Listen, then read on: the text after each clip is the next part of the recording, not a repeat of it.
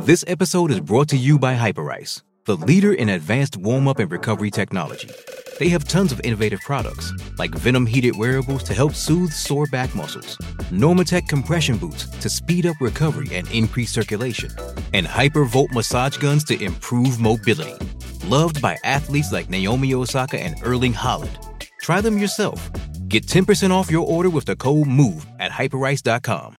With threats to our nation waiting around every corner, adaptability is more important than ever. When conditions change without notice, quick strategic thinking is crucial. And with obstacles consistently impending, determination is essential in overcoming them. It's this willingness, decisiveness, and resilience that sets Marines apart. With our fighting spirit, we don't just fight battles, we win them. Marines are the constant our nation counts on to fight the unknown. And through adaptable problem solving, we do just that. Learn more at marines.com. Getting engaged is a moment worth cherishing. A one-of-a-kind ring that you design at Blue Nile can help your love sparkle. Just choose your diamond and setting. When you've found the one, you'll get it delivered right to your door. Finding the right engagement ring can be nerve-wracking. At Blue Nile, you'll have the expert guidance needed and a diamond guarantee that ensures you're getting the highest quality at the best price. Cherish all of life's moments and save up to 30% at BlueNile.com. That's BlueNile.com. Survivor 46 is here, and so is On Fire, the only official Survivor podcast, and we have a twist this season. The winner of Survivor 45, Dee Valladares, will be joining us every week. We're going behind the scenes of the biggest moments, the how and the why things happen, and the strategy and analysis you can only get from someone like me, a Survivor winner.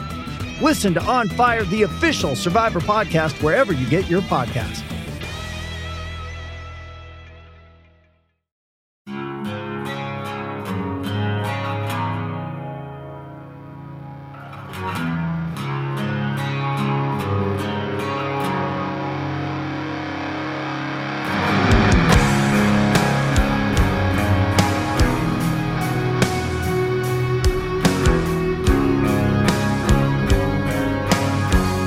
Good morning, Seattle, and welcome to Beneath the Frozen Sea, the DavyJonesLockerRoom.com podcast, where we cover the recently streakless Seattle Kraken. Yes, it's over.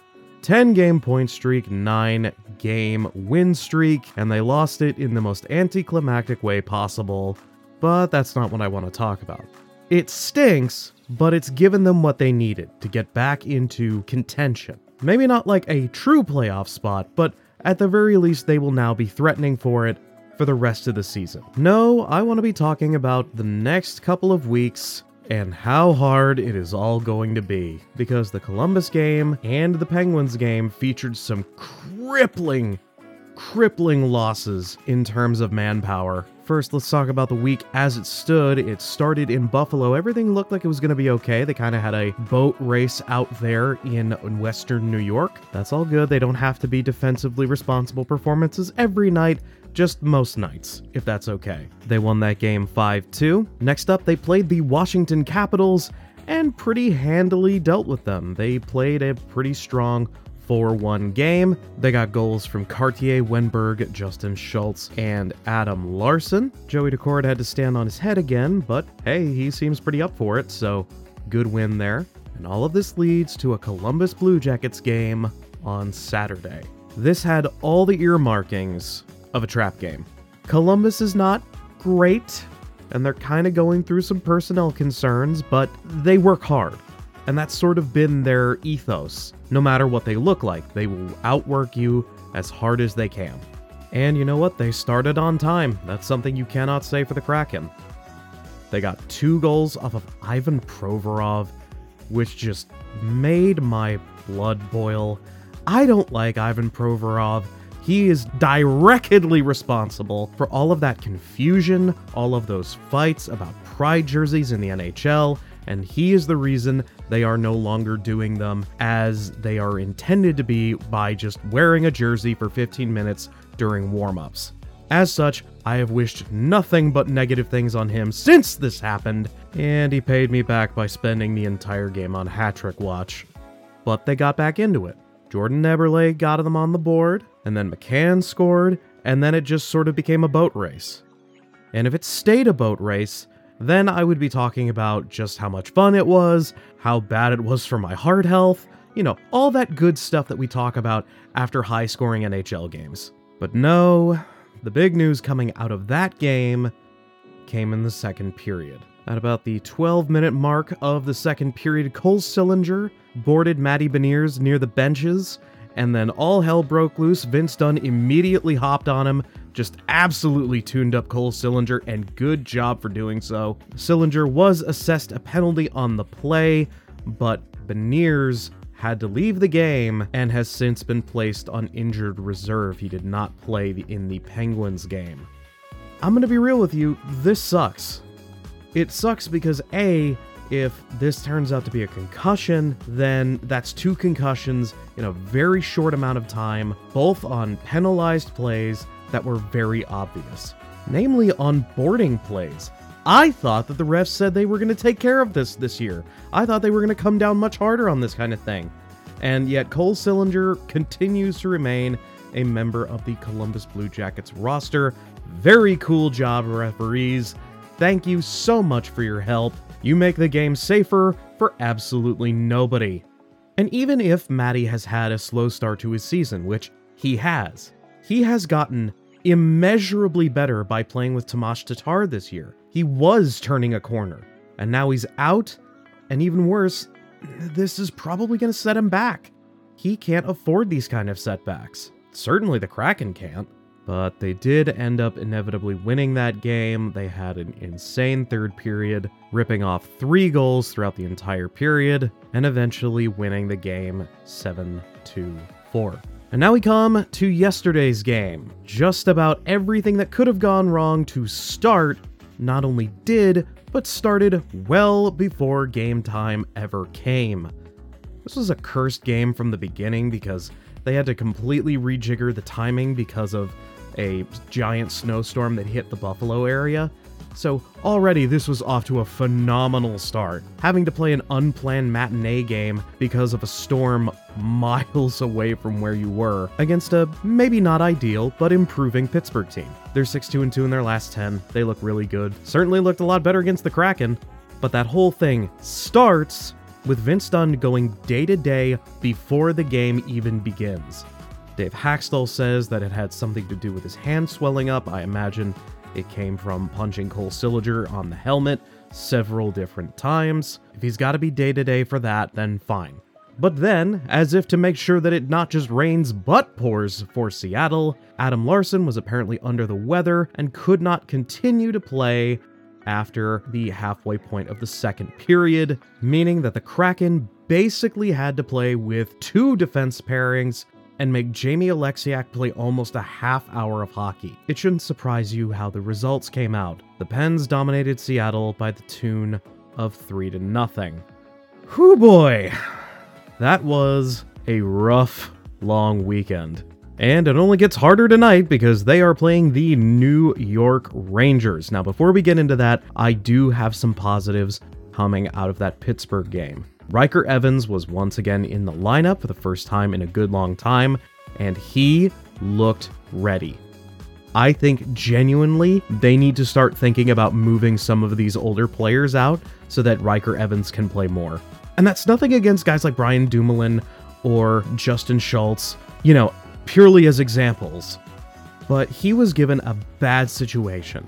He was forced to play a lot of minutes, a lot more mature minutes than maybe a guy his age should be doing in the NHL, and he led the team in shooting attempts, he led the team in unblocked shooting attempts, and he led the team in quality shots as a defenseman. He was all over the ice for the Kraken, and they kind of needed him to be because they were all out of sorts. He had an absolutely fantastic game. I really hope he keeps it up against the Rangers so that he forces Dave Haxtell to have a very good problem. The other big positive is, of course, Joey. Joey Daccord was amazing, again. He's still the starter until further notice. Had a .938 save percentage. He was very, very good. The only goals that he gave up were ones that, frankly, I'm not sure he had much of a shot with. That Dylan O'Connor goal is much easier to do when you have an Adam Larsson shoving him out of the way. Good game for him, so it's looking like they're going to be playing Chris Dreger against the Rangers, which I don't 100% understand, especially considering the Rangers are like really good and have like a lot of really high-end finishing talent,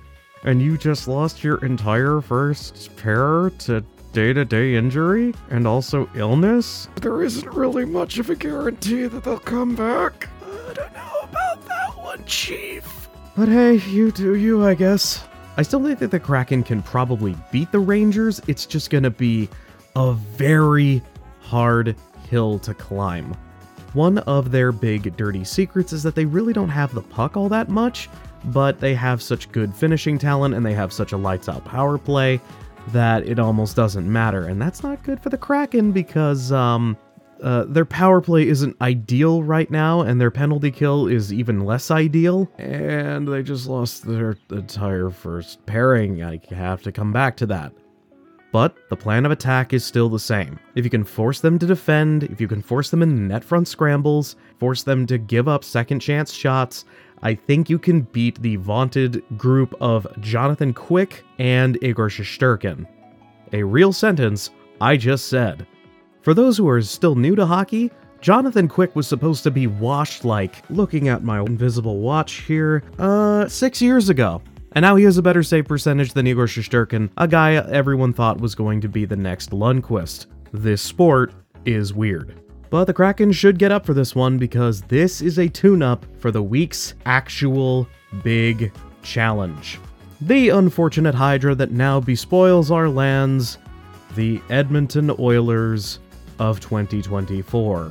They are a genuinely very good team that plays an awful lot like the Rangers do. So, you gotta treat this as though you're playing the Oilers. Because the Oilers are healthy, they are playing amazing, and they completely usurp the entire conversation from the Kraken on improbable win streaks. Oh yeah, and you gotta fly to them after this game's over. This has been a very interesting road trip. I just wish it was less interesting. Anyway, as a result of Matty Beniers going on injured reserve due to an undisclosed injury, John Hayden will be taking his spot in the lineup. He was an emergency call-up from Coachella Valley. Hayden has had a pretty decent start to his season. He has 10 points in 33 games with the Firebirds. I imagine he is going to slot in on the fourth line with every other center, moving up one line. Speaking of the Firebirds, let's check in on Shane Wright, who has been playing honestly very well. Wright is having an excellent season down in Coachella Valley. He has 24 points in 32 games and a second on the team, but very close to first on the team, goal scoring of 14 in 33 games. It seems like just about every time I check in on the Firebirds, they are either struggling to beat the Ontario Reign, which I really don't understand, or Shane Wright has 2 points. And that's huge. It's huge because finally we're starting to see him in a reasonable, smooth development track, and he looks great. He looks fine. He looks absolutely fantastic. Could we use him? I don't know, maybe. A big issue coming into his last couple of NHL games is that honestly he kind of got filled in. And now I feel like Shane could be a much more useful player now that he's used to pro-style offenses, now that he's used to pro-style speed, and he could be a bigger deal. But honestly, I feel like now's not the time to do this. And I know we want to know when Shane Wright is going to be the center of the future that we all want him to be.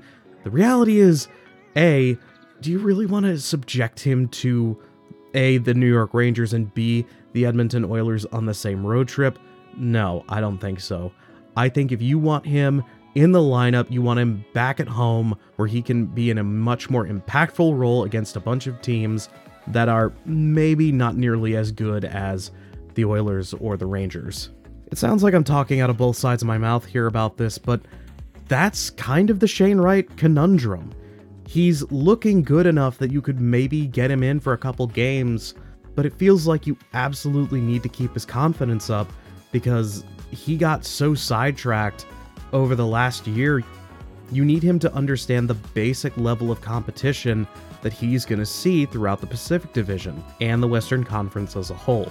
I am willing to play the patient route if it means that Shane Wright is as impactful as he can be coming into the end of his ELC. It's just now we're starting to see the player that we all kind of wanted to see, and you can't help but feel a little jumpy, you know? It's the same thing with Viliata Väinö, who a lot of people have a lot of positive things to say about, but, you know, I'm willing to wait until he's ready to get in the game. I don't want any Kraken prospect to have to go through the rigmarole that Shane did ever again. Besides, if history has shown us anything, it seems like Kraken prospects always graduate when the chips are down and they desperately need them. So look for Shane Wright to debut full-time as an impactful player during Game 2 of the Western Conference quarterfinals. I don't know, I'm just spitballing. Or I've been given the gift of prophecy. You won't know. You'll just have to come back to this and tell me whether or not I'm right. Anyway, the Firebirds are... Anyway, in more general Firebirds news, they're doing a lot better than they were when we last checked in on them. They're actually sitting at 44 points in the standings. They are tied almost entirely with the Ontario Reign. They've got a 20-11-3 record, tied with the Reign. The only difference is, of course, goal differential. Hopefully they can keep up the good work and finally surpass them, and once again take on the crown of Pacific Kings. They just finished up a very good game against the Henderson Silver Knights, where they beat them 5-2. Alright, first half done. Now it's time for some general NHL news. The big thing that came out of this week was the All-Star jerseys. Yes, the All-Star game in Toronto will have their own All-Star jerseys, and buddy, they look bad. Each conference is in a primary color, and the jersey has a gigantic star that looks like a Hardee's logo, or perhaps a McDonald's logo, with the trademark horizontal striping of Adidas in black and gold. This, of course, does not look good on the colors that they chose for the jerseys, and the NHL logo itself looks kinda like graffiti-ish, or like it was made by someone with a bunch of markers. I don't know, it looks off, it looks cartoony. And let me be clear, normally I would not care what the All-Star Game jersey looks like. I am not going to talk about the All-Star Game. I really don't care all that much about the All-Star Game, but man, that was almost impressively bad. This was made in collaboration with Justin Bieber's fashion line known as the House of Drew, and doing some cursory looking over at the House of Drew's normal stuff on their website, I am not going out on a limb by saying, A, this is actually the most busy design they have ever made, and B, I think it all looks a little too simple. It kind of looks like stuff that was made as like a graphic design is my passion sort of deal. It looks like a lot of this should be on Gildan sweatshirts, if I'm being perfectly honest. And again, I probably wouldn't care about this if it were any other year. But number one, the All-Star Game jersey from last year was awesome. Absolutely awesome. They should have just kept it like that forever and updated it with team-specific or city-specific colors. That I can live with. This jersey just looks bad. They look really amateurish. They look like something that, I don't know, the Mighty Ducks would wear when they get to the NHL. There's just something uncanny about them that really sets me off, and I just can't handle it. It doesn't look very good, but this just sort of galvanizes my opinion that the NHL doesn't really care much about the All-Star Game, and the players don't either, so why should I? I'm really starting to feel for Oliver Bjorkstrand. I really wish he could have just gone to San Diego instead. Hopefully another Airbnb comes up for him. Anyway, in international hockey news, the Women's Under-18 Worlds, which is the closest thing to a World Juniors that the women's game has, just wrapped up 2 days ago, and buddy, the United States is once again on top. Congratulations to them. They played an absolutely lights-out tournament. They beat the dog snot out of so many teams. It's just so nice that finally the world sees it as I see it, that the United States is the grandest hockey nation, perhaps of all time. Can't think of any nations that could possibly come close. You may send all of your complaints on that last bit to Scott Wheeler at The Athletic. And in milestone news, Marc-Andre Fleury of the Minnesota Wild ended up getting his 552nd win in the NHL, and that puts him at sole possession of second place on the career wins list. He got mobbed by the Wild the minute the buzzer hit 0. It was a great night for him. Congratulations on your milestone. And please forget this the next time the Wild and the Kraken play. And that's just about it. It was a slow news week. It ultimately comes down to how the Kraken handle the next couple of games that will decide pretty much how we cover them for basically the rest of the year.